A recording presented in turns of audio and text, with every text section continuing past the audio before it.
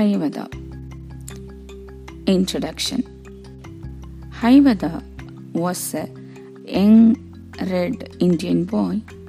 He lived with his grandmother Nokomis in a wigwam. Nokomis taught Hiawatha about the wonders around them.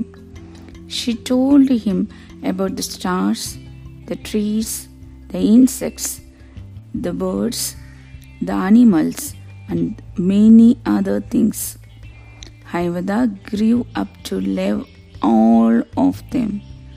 He could talk to the birds and animals, and they to him. Poem. Then the little Hiawatha learned of every bird its language, learned their names and their secrets, how they build their nest in summer,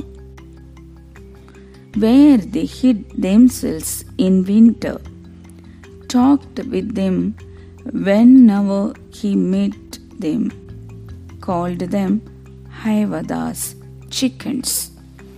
Of all beasts he learned their language, learned their names and their secrets, how the beavers built their lodges, where the squirrels hid their accounts, how the reindeers ran so swiftly, why the rabbit was so timid, talked with them whenever he met them, called them Hiawatha's brother, by H.W.